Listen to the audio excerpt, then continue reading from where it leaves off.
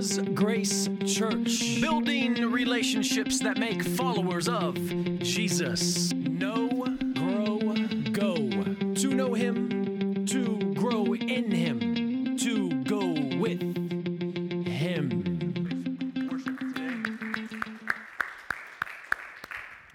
And you guys must have realized Hallie was on backup, and I just love it when our backup is better than your best pianist. So, unfortunately, Joe had surgery on his ear, so he was unable to be here, and I just thought it was great.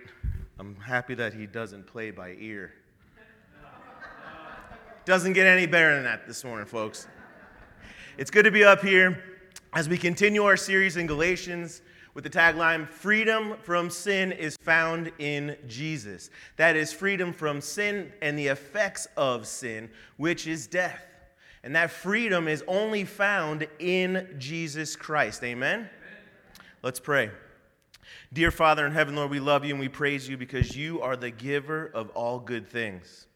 Lord, we just praise you for this opportunity where we could come and sing praises and songs to you, Lord, and that we can now worship you by your word. So we just pray that your truth goes forward this morning. In Jesus' name we pray. Amen. This is a picture taken out of South Africa. It's common for mines that are abandoned to be taken over by illegal workers. This mine happened to collapse. So there were about 200 illegal miners trapped in a gold mine. Apparently, the mine collapsed and trapped them hundreds of feet underground. When the authorities arrived to dig them out, the majority were too scared to come to the surface because they were afraid of being arrested. Only 11 out of the 200 came to the surface. As nightfall came, there was a single ladder placed in the only opening of the only shaft remaining, in case someone changed their mind.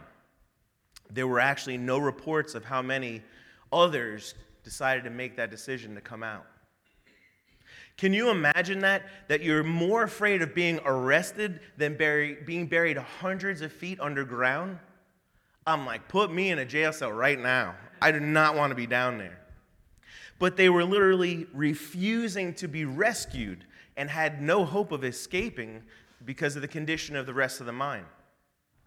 Yet all they had to do was find that soul path to that soul ladder where salvation awaited.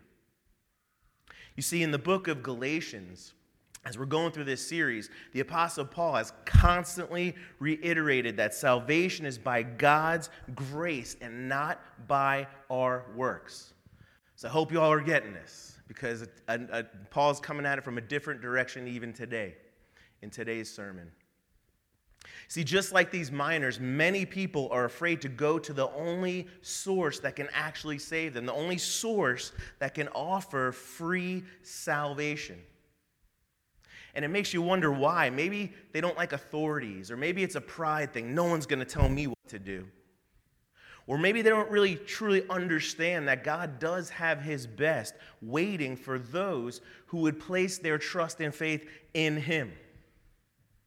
So when we see a story like this, we can't believe, why wouldn't they just go to the soul ladder so that they may live? Instead, they resist salvation and the grace that the authorities were extending to them in their greatest time of need.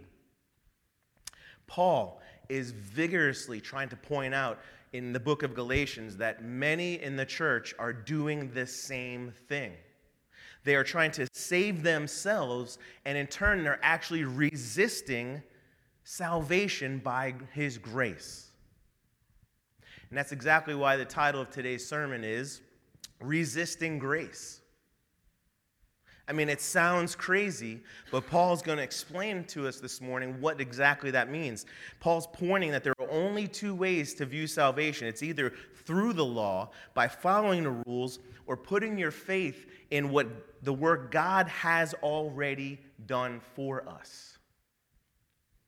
Last week, Pastor Matt taught us that God's promise of eternal salvation has been secured by His grace. God has already secured our salvation by his grace. So Paul speaks today of the importance of the fact that we must choose grace. Let's get into our text this morning. We'll be in the book of Galatians, chapter 5, starting 2 through 6. Follow along as I read, or read on your tablet, Bible, whatever you got going on there.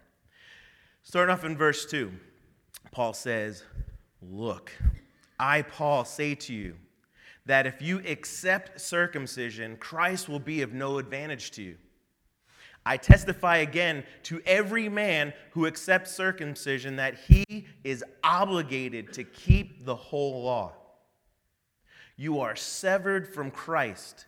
You who would be justified by the law, you have fallen away from grace.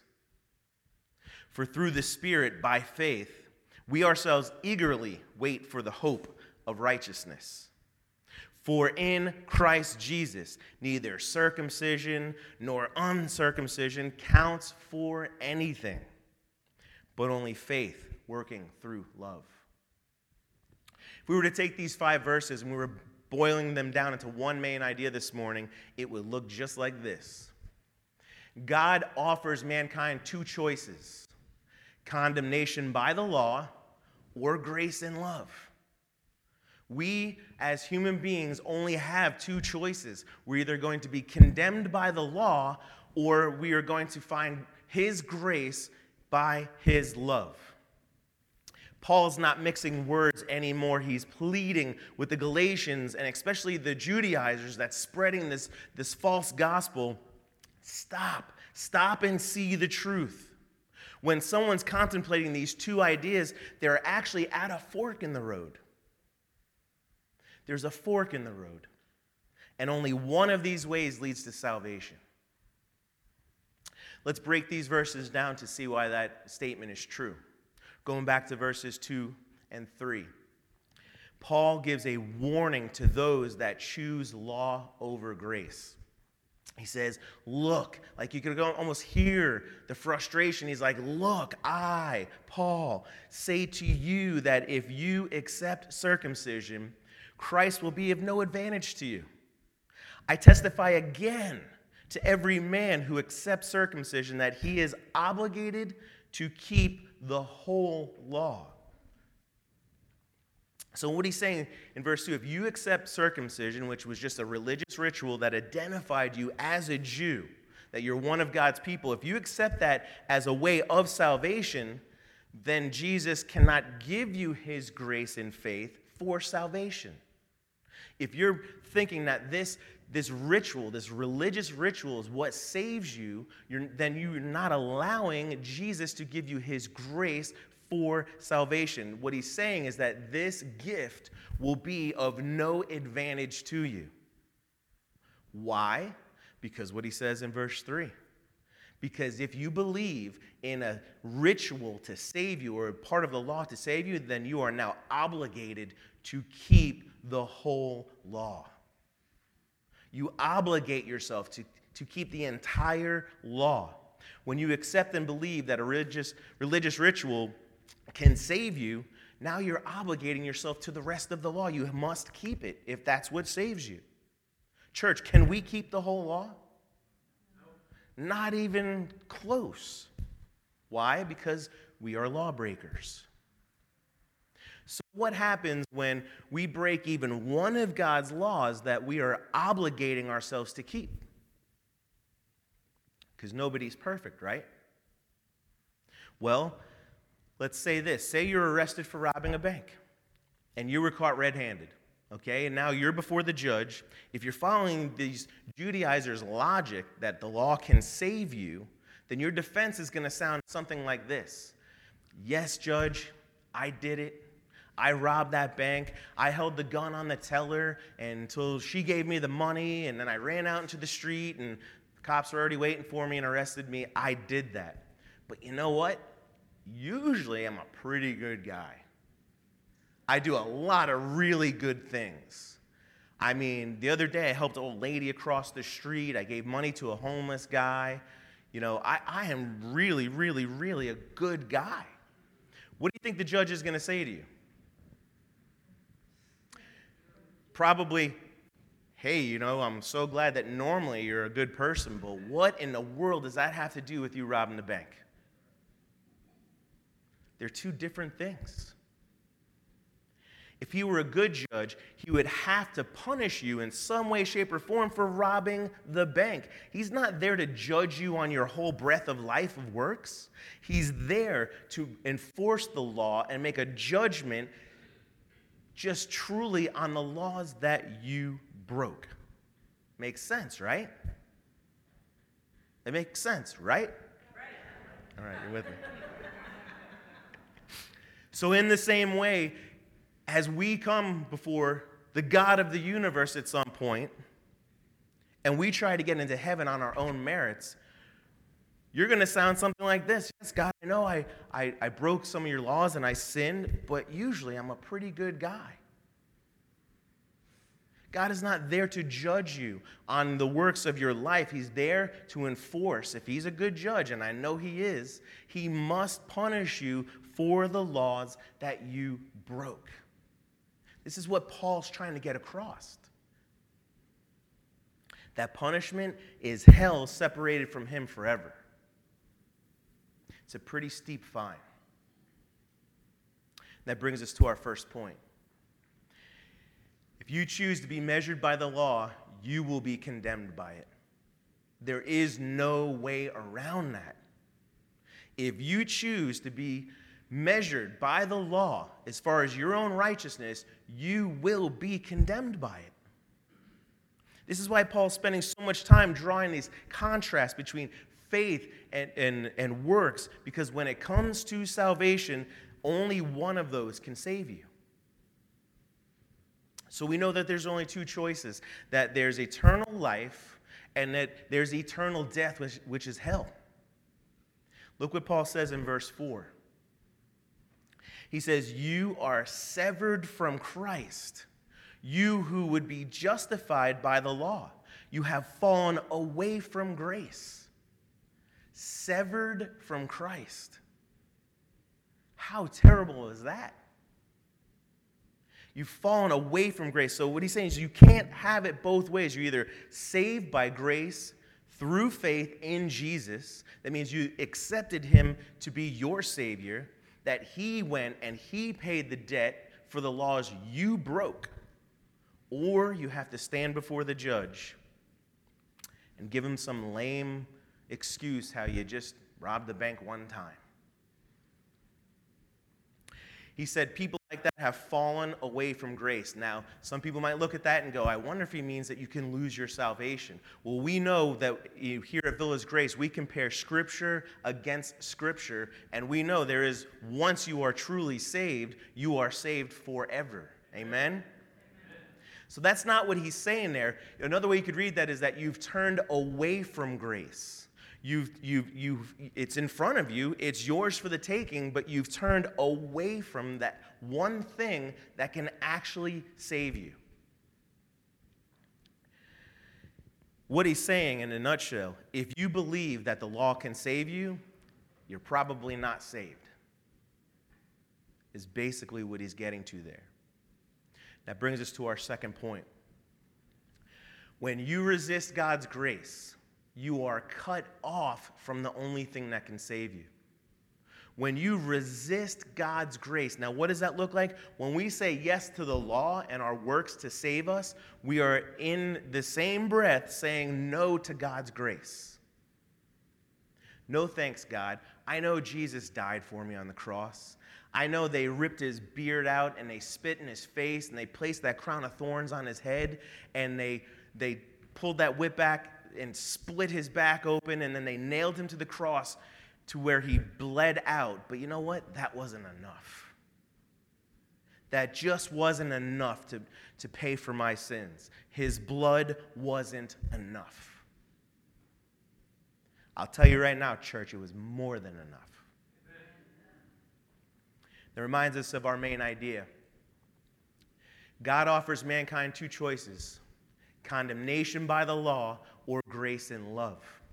There's only two choices. Paul is not letting anyone wiggle out today. He's nailing them down, putting them before that fork in the road, and he's saying, you better choose.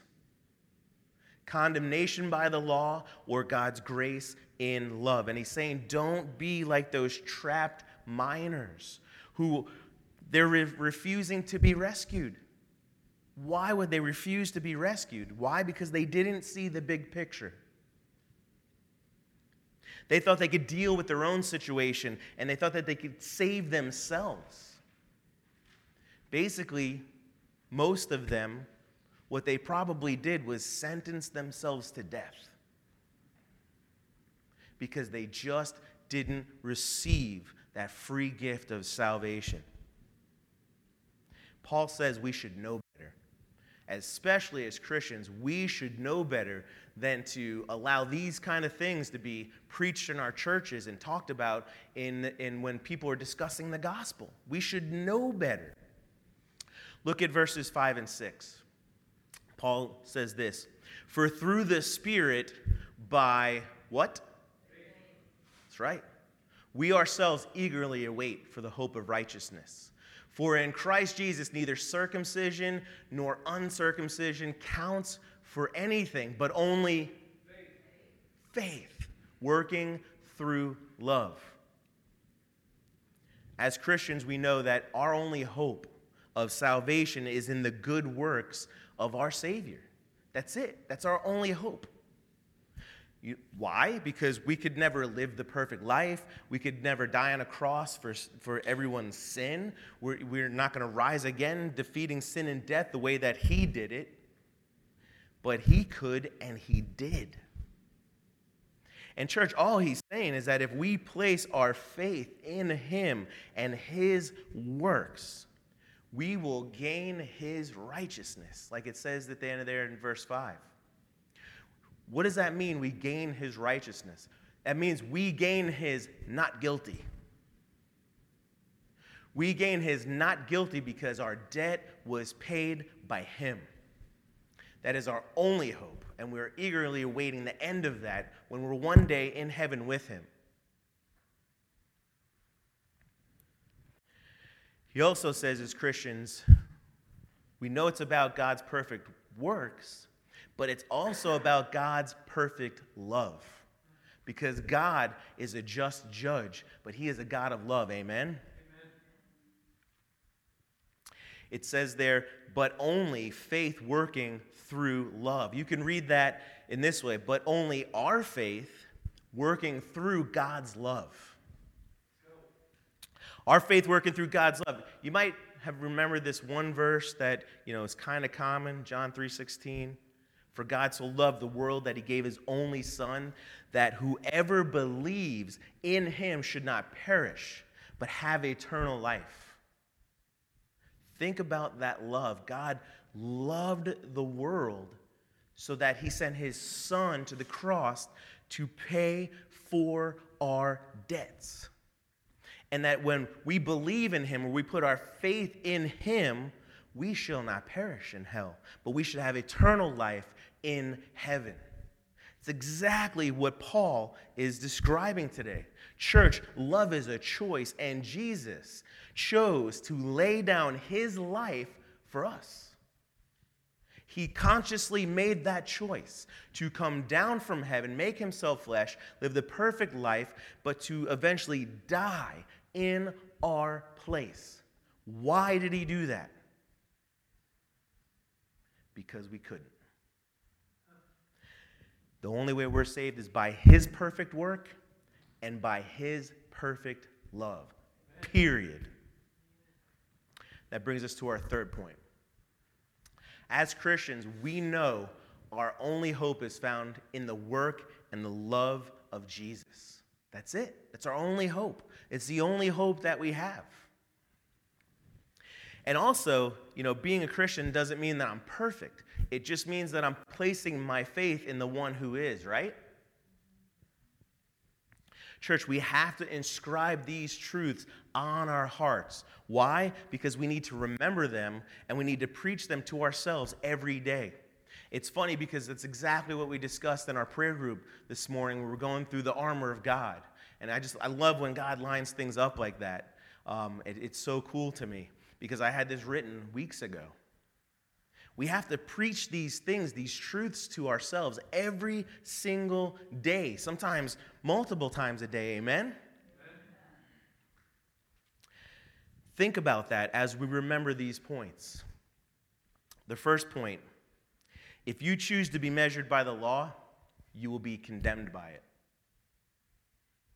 If you choose to measure yourself by the law, you will be condemned by it. Now, as Christians, we're living our lives. It's hard not to measure ourselves by the law. And that's okay if you're measuring your Christian walk or your Christian life by God's word. That's a healthy thing. We should look into Scripture, and we should remember the things that we know to be true about God and ask ourselves this very important question. Are you living a life that glorifies God? We should be doing those things as Christians. But it is not okay to teach people that they have to be perfect in order for God to save them. Do you see the difference there? We have to stop trying to teach people that you must be perfect in order to have a relationship with God, because that is anti-gospel. We have to avoid this. Why? Because of point number 2. When you resist God's grace, you are cut off from the only thing that can save you. When you resist God's grace, you are essentially cutting yourself off from the only thing that can save you. Church, do you want to teach people to resist God's grace? No, me either. Amen. You guys are on fire this morning. Well, then let me just interject this. Then we have to stop judging those who are non-believers. Do you know that's not our job? It's not our job to judge people that are non-believers. There was this guy, and he might still do it, but I haven't heard about him in a couple years. They called him Bullhorn Guy.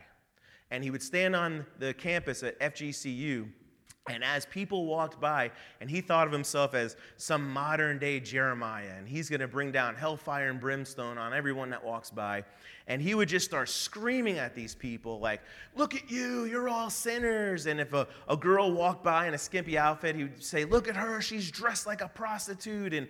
And he was just a vile guy, just screaming at people. But I'll tell you this, church, he thought he was doing a good thing. Because if you think about that, was it in totality a bad thing?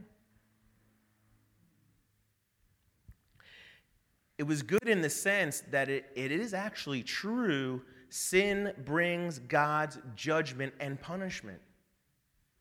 That's truth. Now, he didn't know if someone was walking by, had a relationship with Jesus, or what their life was about. So you can't judge everybody as they walk by and make these judgments, because like I said, it is not our job to judge people. But it was bad in the sense that he left out the most wonderful part of the message, the best part, that God's grace and his mercy can save anyone. Plus, why would you want to spend your time barking at a bunch of unsaved people doing unsaved things? It doesn't even make sense. As I'm closing and I call Mike up, I just want to spend a little moment on our final point, our third point. As Christians, we should know our only hope is found in the work and love of Jesus. We should know better. That is our message. That is our message to every single person that we meet. Our hope and of any righteousness, our hope of pleasing God at all is by placing our faith in the work and the love of Jesus. Now, I don't mind one bit when someone speaks about God's judgment and wrath, because one day, like Mike said this morning, and again, I had this written weeks ago, God is going to come and he's going to pour out his wrath. He left as the sacrificial lamb, but one day he is coming back as the lion. And it is going to be a terrible things for those that are not ready. But when we preach a message like that, we better be sure to explain to people that His grace and His mercy and His love are a free gift. Church, if we only speak about the love of God, how will people know they're in danger? If our message to everyone is just, hey, God loves you, how will they know they are in danger?